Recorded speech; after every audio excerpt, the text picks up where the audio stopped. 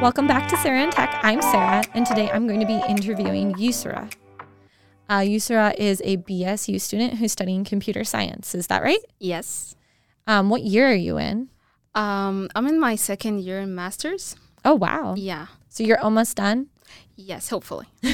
Are you writing a thesis? I am writing, actually, at the moment, I'm writing the thesis proposal. Mm-hmm. Next semester, I will be writing my thesis and hopefully be done with my work. Oh, wow. So they didn't spread it out with doing the lit review and then all that I have done that in the summer, and then it's just time to write the proposal now and continue from where I have started. Do you know how many pages it has to be or it normally is for your department? Proposal? Proposals I think are 5 pages, right? No, they're actually from 10 to 15. Oh, wow. Or maybe more. Mine is currently with the figures. It's about 20 or something. And do you know about how long your final thesis was going to be? Sometime between February and March. Mm-hmm. It would be sometime. The defense would be sometime. And then the thesis should be proposed from before that. So it your thesis ends up being over 100 pages, right? I'm not sure, but I hope not. 100 pages are a lot. I'm not sure if I can write 100 pages. Yeah. Mine was 120 and they told me it was short. God. They're you got off so easy, it was short. And I'm I'm out to Appendix K or something, guys. Yeah. I don't think this was short. Yes, I'm not very good at writing, especially in English. It's not my first language, so I'm learning. Yeah. Yeah. What is your first language? Arabic. And can I ask where you grew up? Yeah, sure. I'm originally from Egypt, so we speak Arabic. Yes. Yeah. And you have a very rich culture and heritage. Yes, yeah, we do. Yes.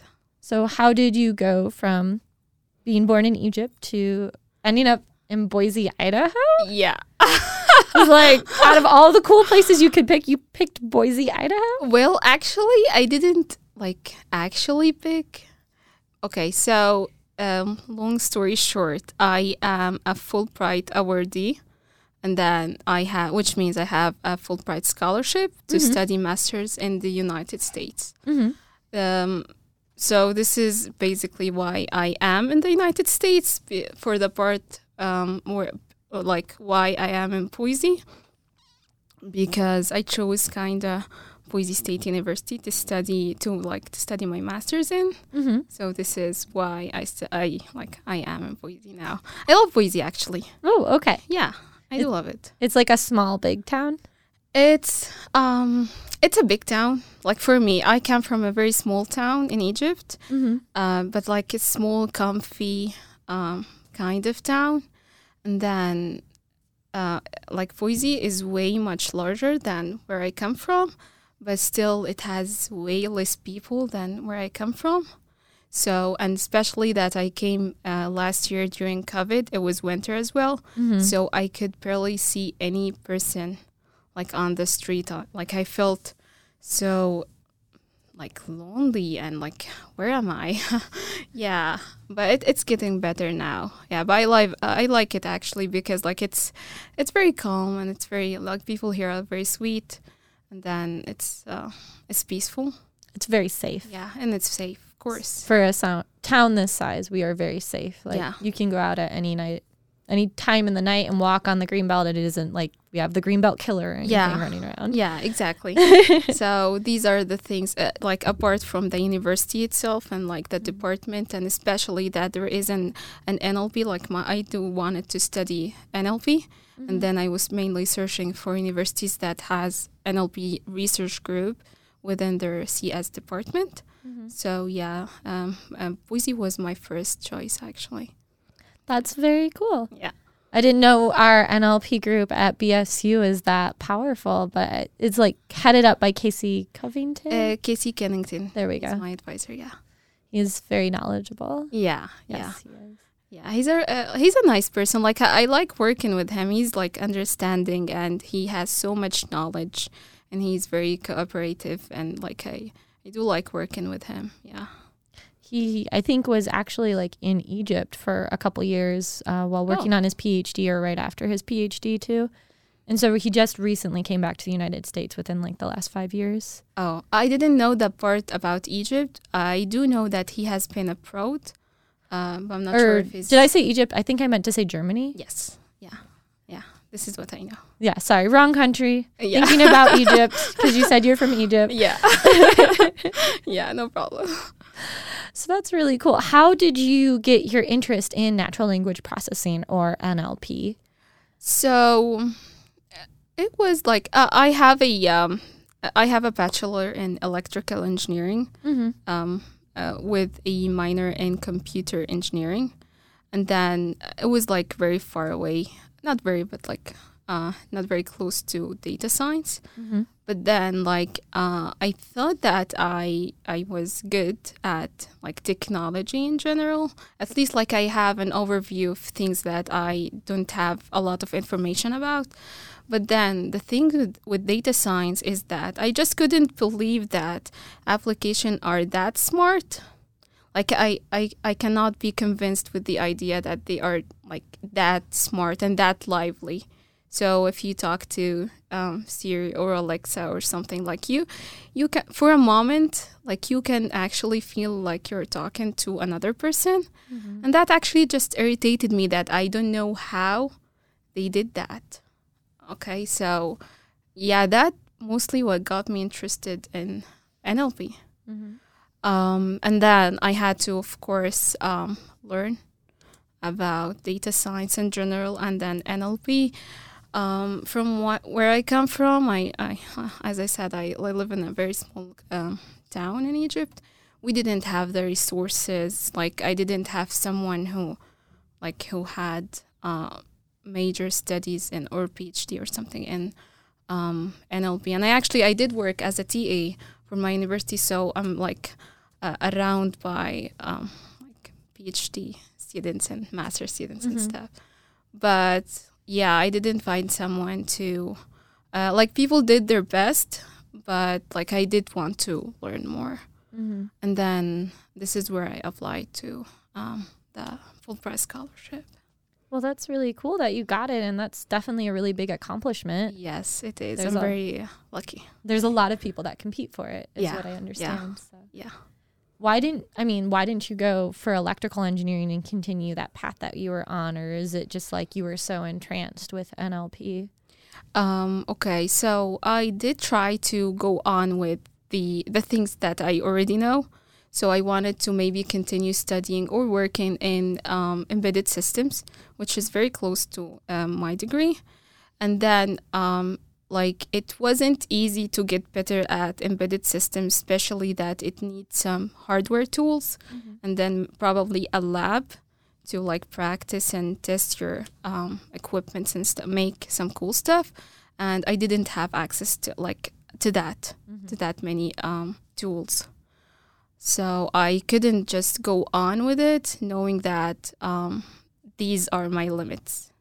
So I shifted a bit to have a better opportunity.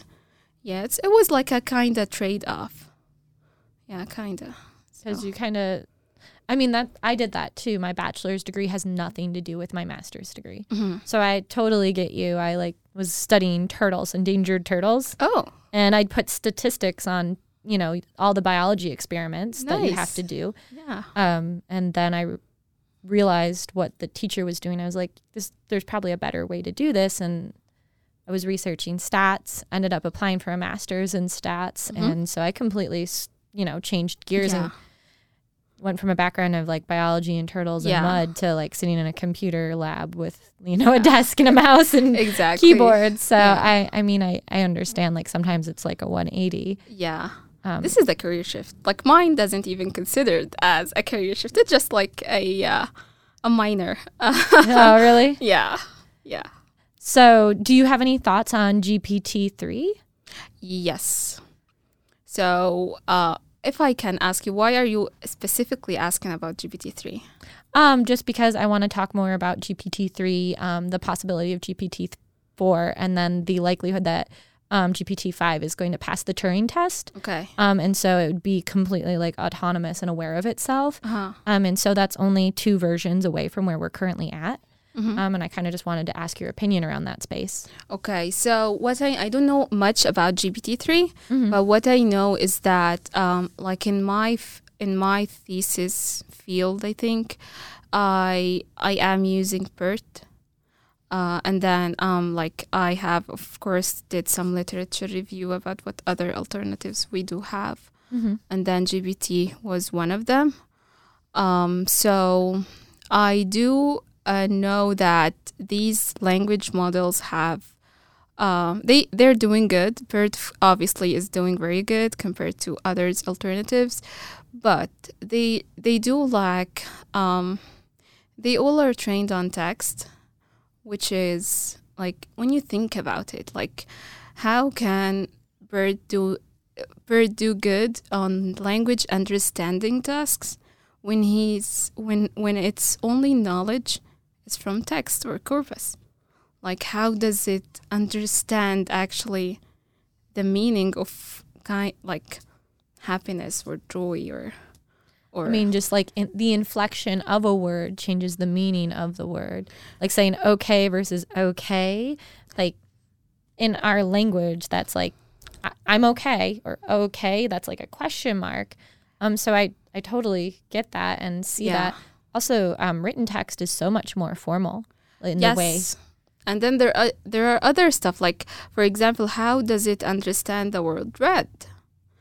Like, how can it actually, like, we know red. We know what's red because we've seen red.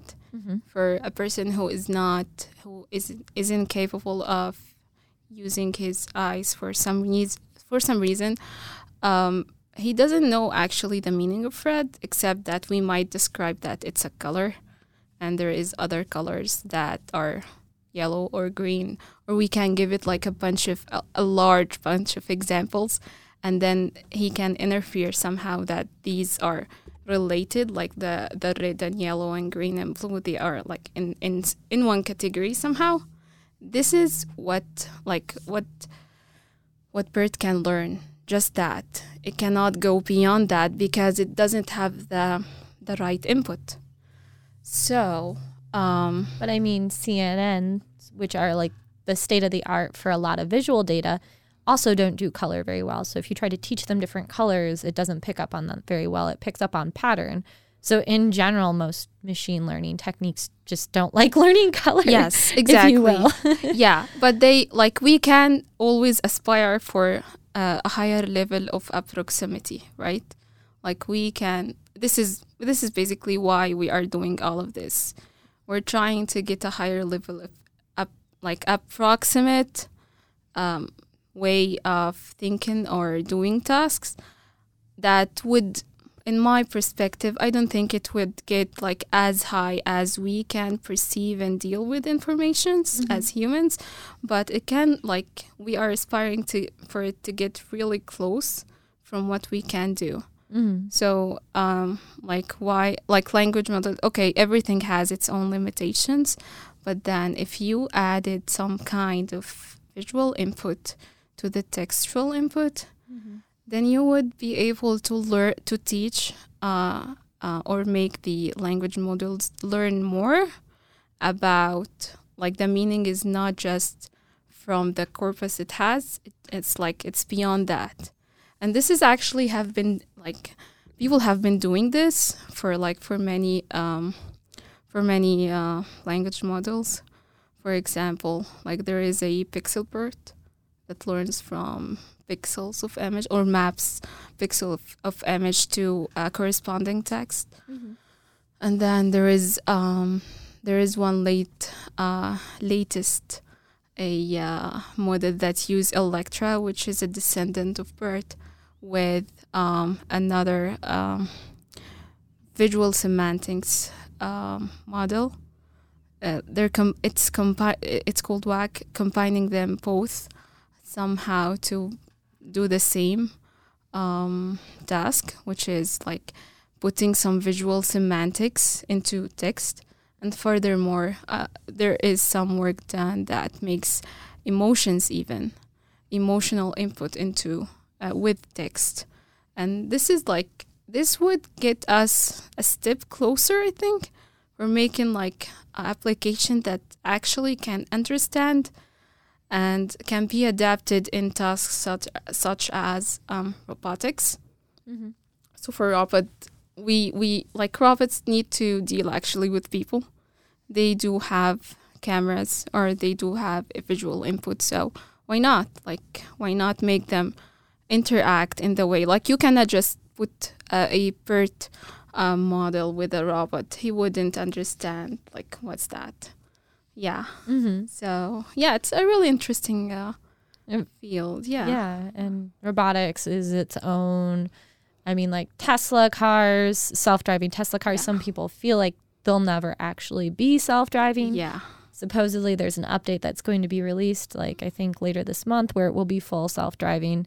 But from what you're saying, it feels like you don't think artificial intelligence is ever going to surpass human intelligence, or No. you don't think so? No, I don't. Okay. Like, not all human intelligence. So to build a powerful machine, you would need someone who is as smart or more smart than the machine to actually build the model. Like the people, like if you write just a piece of code, you would know. You would know what it's doing. Yeah. Hopefully, if you write the code, you might know what it's doing. Yeah, exactly. So I don't think it will pass what human can do. Yeah. Have you seen any of the new tools out? I can't remember the names, where it'll just like auto build the AI model or like auto build the code for you. It's just from plain English.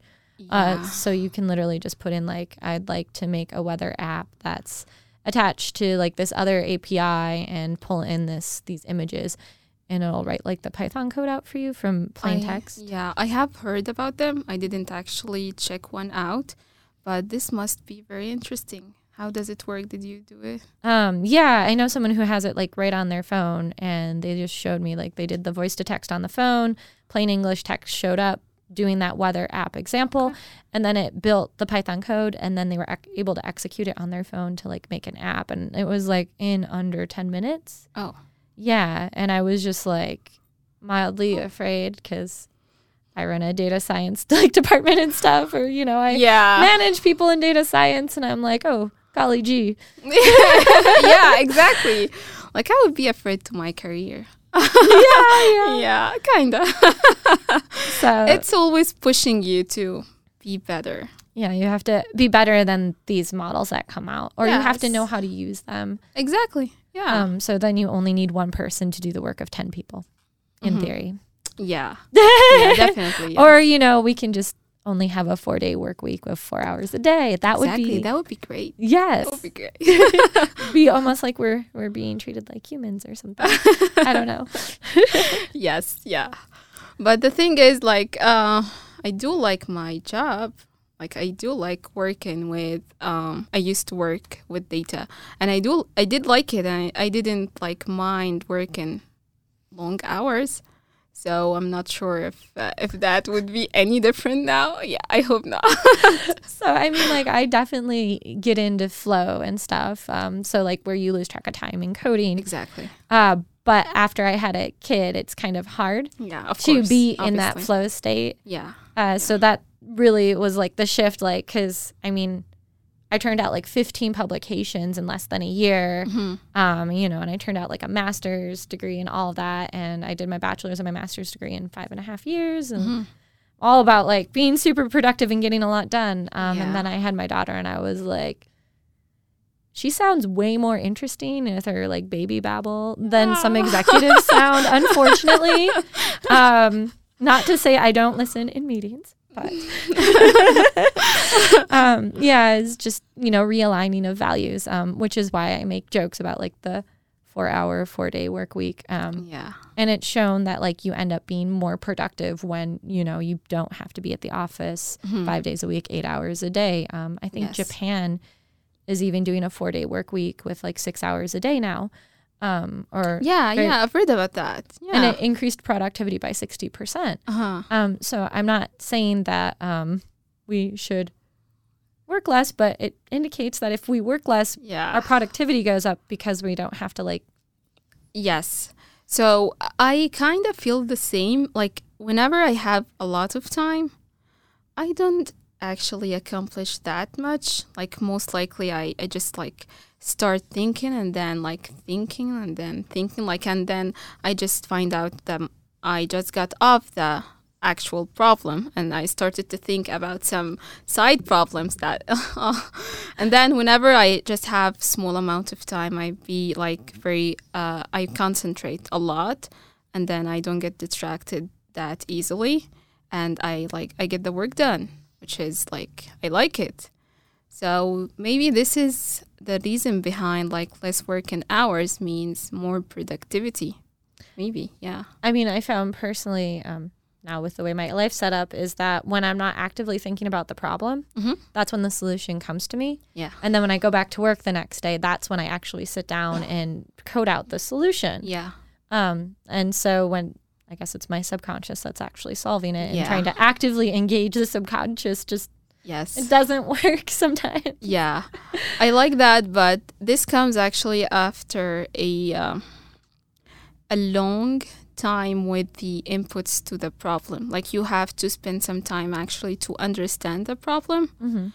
And I do like spend most of my time understanding the problem and absorbing in so much information about it. And then I think I take less time in processing what should we do for the problem. Then I take to read and like get some more information about what actually I'm doing. So yeah, and I do get the solution in showers. Yeah, see? Yeah. When you're not actively trying to pursue it, that's when it just comes to you. Exactly. Yeah.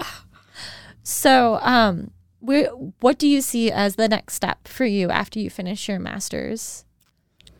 That's a good question. Uh-oh. Yeah. It's a good question. I have like many roads for me. Yeah. I just want to explore more in what I'm still exploring what am I doing good. And then like it wouldn't be something new to me. Like I have shifted a time. Okay, so one time. So it wouldn't be that hard, but I want to do something with data science, of course. But what exactly in data science, I'm not that certain about it. Maybe like I love NLP. I do love NLP. And I hope after I finish my thesis, I would have much more information than that I do now. And it's like really interesting to me, especially that I'm a very goal-oriented person. So I like to see the output in front of my eyes. And this is something I couldn't do with hardware or embedded system because I couldn't get the whole functionality working. I didn't have all the tools to make it all work. So yeah, and like this is something that is possible, I think, in software engineering or data science. So yes, maybe NLP and definitely data science.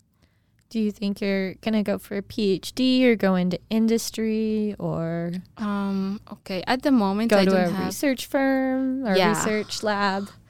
So research is very like new to me.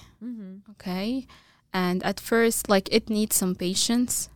And this is something that I needed to work on myself on because I don't have that much patience. I just need things solved. And I solved them, and like I couldn't do that out of the moment with research. So, but as soon as I like got my head into the problem, and I started reading more, which is something I like to do, I just came like profound about it, and like I could add to the solutions. Just like I wasn't at that stage when I first started, so I could just read and understand and like, yeah, this is good solution. And, oh, okay, this solved this. And just I could make the connections, but I couldn't actually propose like a solution for something, for a research question or a research problem. So I became very interested about it actually. But for PhD, I'm not sure if I have like a strong problem that needs a PhD to be solved, kinda. Yeah. So I think I might go for the industry first, or maybe a research company in the industry, and then like have like more information about what problems, like by interacting actually with problems, and then I might have a big or like an idea or a solution or a problem that I think I can solve through PhD. But it's definitely an option, yeah. So a lot of professors, when you apply to get a PhD, I don't know if you've done this or what have you, but they have their own research areas and their own problems and their own funding. Yeah. And you kind of just join their lab and they mold you to solve those problems, depending on what research lab you join. Each professor runs their programs very differently. But that's kind of, usually you don't have a problem associated with like the individual student that goes with the student. That's kind of unique to do that. But going in, because I've gone into industry, I've also applied to like a PhD program and was going to do research and decided not to go with it. And I did have a problem that was associated with me and a whole project coming with me and funding coming with me. I decided not to do it. But I also did like the research lab working on nuclear research. And, you know, doing that, I learned a lot. And I definitely transitioned from being a statistician into being a data scientist because I became more interested in like the simulation style and away from like just the boring p-values, if you will. Yeah. But that being said, I used p-values in my day-to-day. And then, of course, I've done, like, consulting work in industry. But I would say if you're just getting out of, like, a master's or academia, that, like, probably go with, like, an academically leaning, like, research facility or stay in academia. I know it's a lot of fun, and it's really hard to do academia after you have a kid is the really big thing that I realized. Because I tried taking some PhD classes recently. And while working full-time while dealing with a 3-year-old. How did that work? I passed. Okay. I mean, more than passed, but that's good. Yeah, I don't recommend juggling that many things. Yeah, you can do it. Yes, but I mean, if you also run a meetup and a podcast and take a class, it just might be a little much. But I do recommend, like, even if you don't have a project, to apply to a PhD and just see who has similar research interests to you. I know I just cold called professors and told them what my research interest was, and then they would tell me whether or not I should apply to be considered, so that way you don't waste the application fee. Or even just sending them an email saying, hi, you know, here's my research interests, here's what my thesis is on, I'm interested in a PhD. If I wanted to be in your lab, do you recommend I make an application? And they'll respond to either like yes, or they'll ignore you. I mean, if they ignore you, obviously don't apply to them because they're not worth your time. But I mean, I definitely had quite a few people that responded to my cold contacts or ask Dr. Kennington who he recommends, because he might even have someone he can refer you to, even if you don't have like, here's my problem I want to solve on my PhD, because they will definitely like shape you and mold you. The one thing I would recommend is not to do it at the same institution as your master's. Because usually like the whole idea is that a whole program at a university is kind of like thinks the same way. So like for stats, the program I was in was applied. And if I went to another university, I should have gone to like a more theory-based university. That's contrasting with what I was to become stronger at what I do. So those are like my little bits of advice if you want to stay in academia or go into like research industry. The tempting thing, though, this is a very good advice. Thank you. The tempting thing is that PhD in the U.S. is of a much easier process than in other countries. Really? To apply and be accepted, or to get it? To actually apply apply Mm-hmm. and get it. Oh, okay. So, like, yes, you can apply to almost every university, but in other like in here, I think that when you apply, like from what I know, when you apply, you don't need the approval. Like with the application, you can apply anyway without the approval, without the approval of one of the faculty staff to be your advisor. But then you might be wasting application fees and stuff like that. Yes, yeah. But in other countries, that is not just applicable. Before applying, you need to have an advisor. Mm-hmm.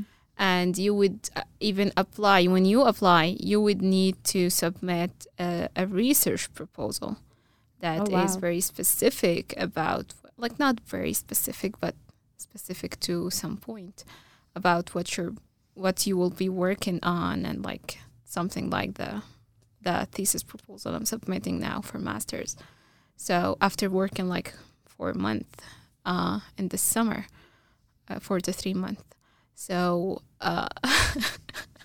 I mean, I guess it's nice in the way, like, if you apply to a program in the United States, someone who has more experience is picking the research problems and gives you guidance. Mm-hmm. And everyone usually underneath them, like all of the students underneath them, are being guided and doing similar research to one another.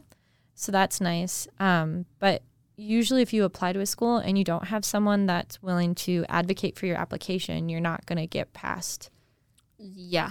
So at first, like, you need to contact the advisor that you think like your research would map with his area of interest, and then he would either accept you or not, and then you can apply and add him as your advisor.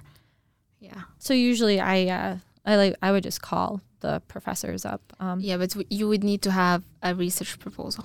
Well, yes, if you're outside the United States. Yes. But in the United States, Yeah. I would be like, hey, I'm really interested in insects. I see you do insects. I studied Coleoptera. Exactly. You know, and Yeah, and this is as I was saying, that this is tempting to have a PhD here because it's like very much easier, especially if you don't have a research problem to work on that you actually need how to tackle at least the first parts of it. So like it's easier to apply here than in other countries. I mean, I hear everyone in Europe has like a master's degree. It's like, are you alive and breathing? Congratulations, you probably have like a master's. Yeah. So masters in Europe are very much easier than here, though. Like they are just 9 months or a year even. Oh my goodness. Yeah, and they like some of them don't have even to do research at all. I mean, we have programs, I guess, like that. Mm-hmm. Here. They do have the research-based masters as well. These are 2 years maybe, or a year and a half or something. Yeah, I did a lot of stuff. So you're much more like well-versed in what country. So if you did go get a PhD, what country would you go to? U.S. Oh, you would stay in the U.S.? Yeah. Okay. Yeah, it's so much like easier to get started, at least at the start. Mm-hmm. And then you would get involved more and you would work, like you would have your head in the problem more, and then you would be able to go on from there. But you would need the first push. So I think it's easier here than in other places where you just need to come up with something to be your research topic for the next 3 to 4, 5 years. Hopefully it's only 4, max 5 years to get a PhD, especially when you start with a master's. Yeah, hopefully. My major professor would be like, it should only take you 3 years, Sarah. And I'd be like, yes, Bauman. Yeah. Whatever you say, Bauman. Of course, it will only take me 3 years. Yes. Yeah, I hope so. Yeah, I hope. Yeah. But my major professor was a little bit of a slave driver. He was known for it. Like, none of his students ever fell behind on any of their deadlines, ever. Okay. Yeah. That's good to know. That's a good thing. Yes, it is. Yeah. I was his second to the last student, and he was still relentless. Like, he was like 3 years away from retirement, and he was still like, oh, everything is going to be on time for you. And I'm like, yes. Yeah. it's good. It's hard though. Yes. Yeah, it does makes you like a better person, I think, after all of this done. Mhm. So whatever I have now, I just think about the moment it would like end, and then like how much I would have in my personality and in my knowledge out of this. So I like it. It calms me somehow. Yeah. I mean, when you're going through it, it feels really overwhelming because Yeah. the amount of new information. Yeah. But New skills too. the amount of new skills.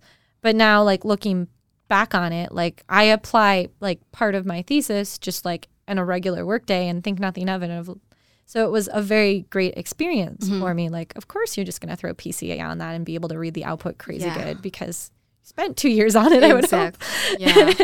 Yeah. So it definitely changes you in like a good way, and you become so much better at writing, like technical writing, anyway. Yes. Yeah. And a lot of skills actually. Like the whole experience for me. So like my English is becoming better, I hope. Yes, yes, it is. I think we've talked previously, and I feel like it has gotten a lot better. Yeah. Thank you. And like my writing skills, it's still bad, but I'm getting somewhere. Like, yeah, slightly better. Do they have a writing center at BSU? They do. Okay. Yeah. I used the writing center Yeah. when I was going to. Yes, Yeah. I will definitely use it. Like, I know that I need it now. I know. I mean, English is my first language, but I still used it. So, yeah. Like the other day, I saw this application that you give it just the keywords and it would write an article for you. Yeah, the problem that it was in Arabic, so I cannot use it for my English writing. So yeah, but it's like really interesting. I could use something like that, and like I can of course do a lot of edits, but at least I would have like a base, and then I can build over it, which is interesting. Because, I mean, couldn't you do that and then translate to English and then edit? Or, I mean, I don't know how the syntax and the structure of the like the Google sentences are. Translate is very smart. Yeah. I mean, I use transformers, so. Yeah, so it's really smart, but it's not like perfect, of course. Yeah, so you would need to do like another work just for that translation, apart from the work that you would do for editing the article itself. Yeah. But that sounds really interesting. Yeah. I know with GPT-3, I have a friend who has access to it. Mm-hmm. And we took like a really complex quantum paper and it summarized it down into like 3 sentences that like a 5-year-old could understand. Oh. And it actually was like interestingly like on target with what it was saying. Like, so, you know, the summarization is like there are these particles and they move fast. And I mean, there's a little bit more to it, but I was really surprised that GPT-3 could handle like a quantum like journal article and distill it down into like 2 or 3 sentences. Yeah, that's very interesting. Uh-huh. So there's a lot of applications out there, and I can only imagine how it's just going to get more powerful. Mm-hmm. Yeah, definitely. Is it outperforming Bird though? I don't know because the applications for GPT-3 are just so wide ranging. Like it even does voice to text. Oh. I know that one of the voice to text companies out there that is really good, possibly named Rev, Yeah. that I work for. Okay. Yeah. And they're using GPT-3 as part of their process for voice to text. Okay. Probably to check the syntax. I'm not actually on that side of the house doing it, but I thought it was interesting that it is part of the voice to text like schema that they're doing, and so and GPT-3 can be used to like summarize articles, be part of chatbots. It isn't just this like one isolated, you know. I think Bird can be too. Like it's like the way Bird works. It's taken 2 sequences and mapping them. So like for like it has been applied to machine translation, and then it works. And machine translation basically is some data and some other data that it's not like this data. Both of them are text, like they are encoded maybe in the same way, but they're not the same data. And then, or even closed, like not even the same letters and like very different. And it maps them together. So maybe the speech to text would be the same, like the same training process, I think. Like, I'm not sure, but yeah, can be. So NLP is not my specialty. Okay. Time series analysis is my thing, I guess. Yeah. So, but that I always find that space like really interesting. And yeah. When will things actually pass the Turing test and surpass human intelligence? Because I don't know, there's no way I've read like over 200,000 journal articles and all of that, if you will. So, I mean, at least in that sense, it's more intelligent than yes. I am. Yeah. Yeah. They like computers can be intelligent in their own perspective or own definition of the word intelligence. Mm-hmm. So we know that they can do a lot more in the same amount of time that we can do. They can save a lot of information that we can do. And then if we're going to test them according to this, of course, they would outperform other humans. But then it's not the only definition of intelligence. So, yeah, that's the thing. I think the weirdest thing I found recently is there are genetic markers for personality traits now. Okay. And I like did it on myself. And it was actually kind of accurate. Oh. And it was like really weirded out. Like, of course, like, oh yeah, you have carb cravings. Like, okay, yeah, what girl doesn't? But when it's like, you're very thoughtful and very emotional, I was like, and then it starts even getting even more like accurate. And so it's really weird. It's like, here are your 36 personality traits according to your genome. And I'm like, this is just weird. Okay. And what's the statistics about that though? I mean, they have white papers that back it up, but I haven't delved too deeply into it other than seeing that like most of them felt correct. Mm-hmm. And I mean, they felt more correct than like the Zodiac. Like, like you're a Gemini. Today will be a great day for you. It's like, okay. So, I mean, I kind of took it at that level and I didn't read the white papers, but I thought it was an interesting idea. Yes. So that's definitely. Like whole like nature versus nurture. Exactly. And it would change the whole our perspective of that. You learn, you're not born with this, you just learn it over time. So this says the exact opposite, that you are born with it. And it's like, it's in your system. So that's interesting. Yeah. And so it's not very clear where one starts and one stops all the time for different individuals. So yeah. I always find that fascinating. Just these things that we can't like truly measure. Yeah. Well, ethically measure anyway. Yes. But we've been talking for quite some time. Do you have any wrap up ideas that you wanted to share that we didn't hit on? I'm not sure. Yeah, maybe just one idea.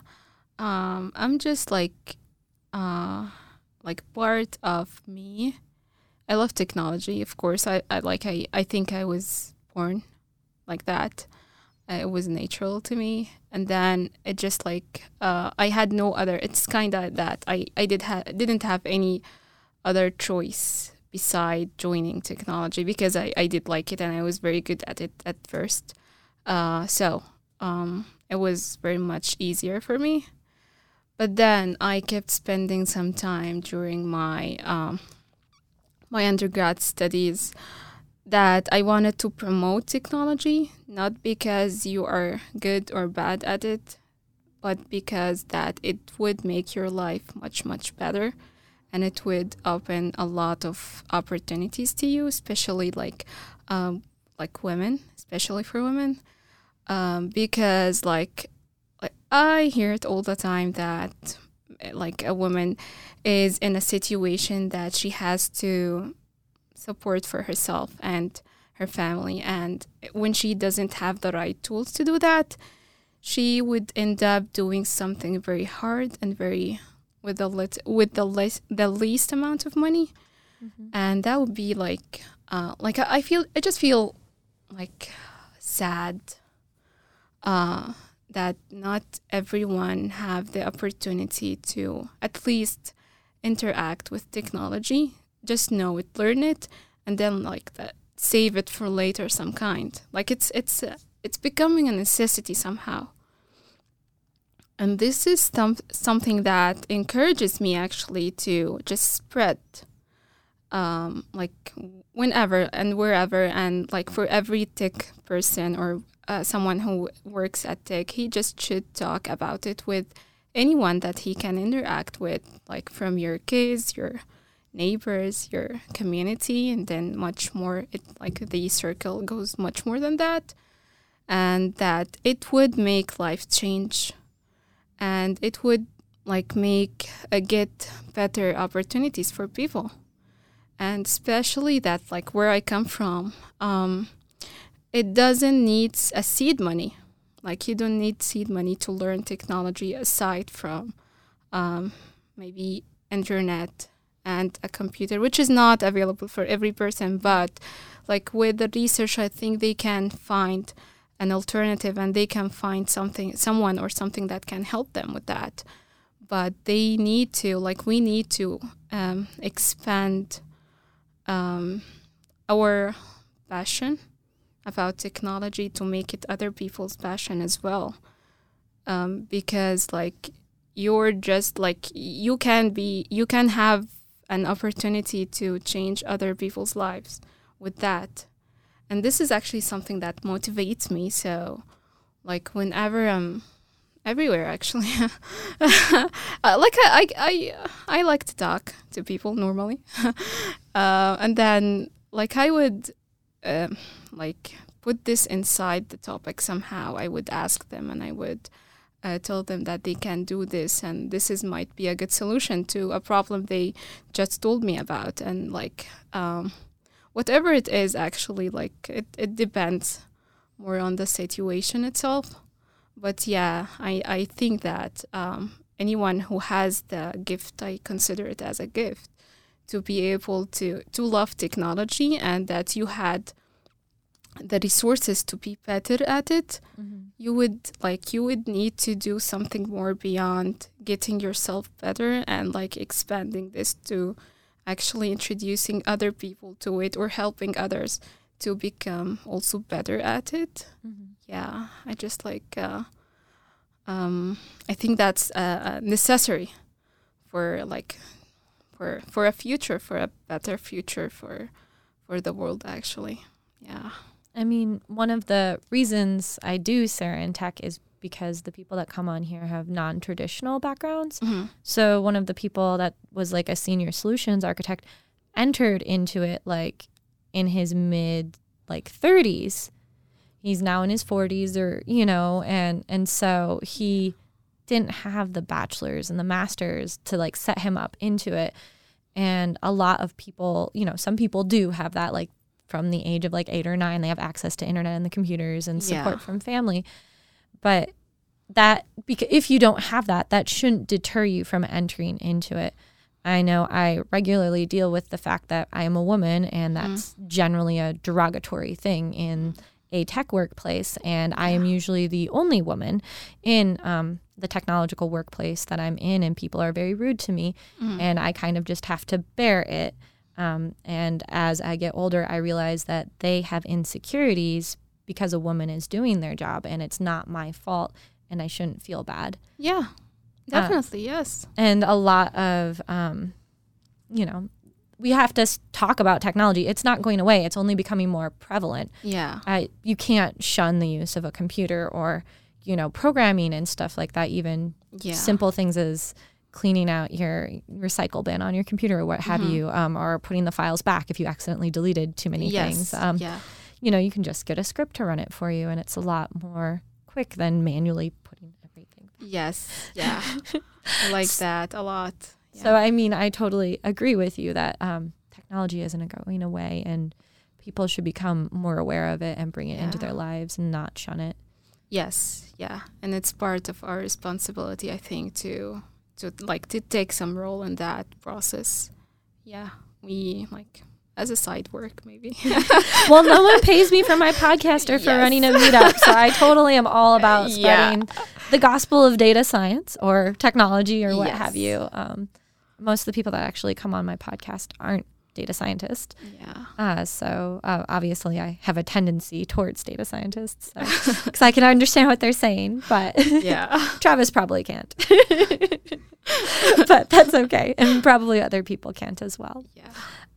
But I really appreciate you coming on and talking about your experiences, and good luck with your master's. Thank you. Thank you. Thank you very much. I'm happy to be here, actually. Thanks for listening to Sarah in Tech. Feel free to email me at sarah@sarahintech.net or follow me on Instagram at sarahintech. Hope you enjoyed listening.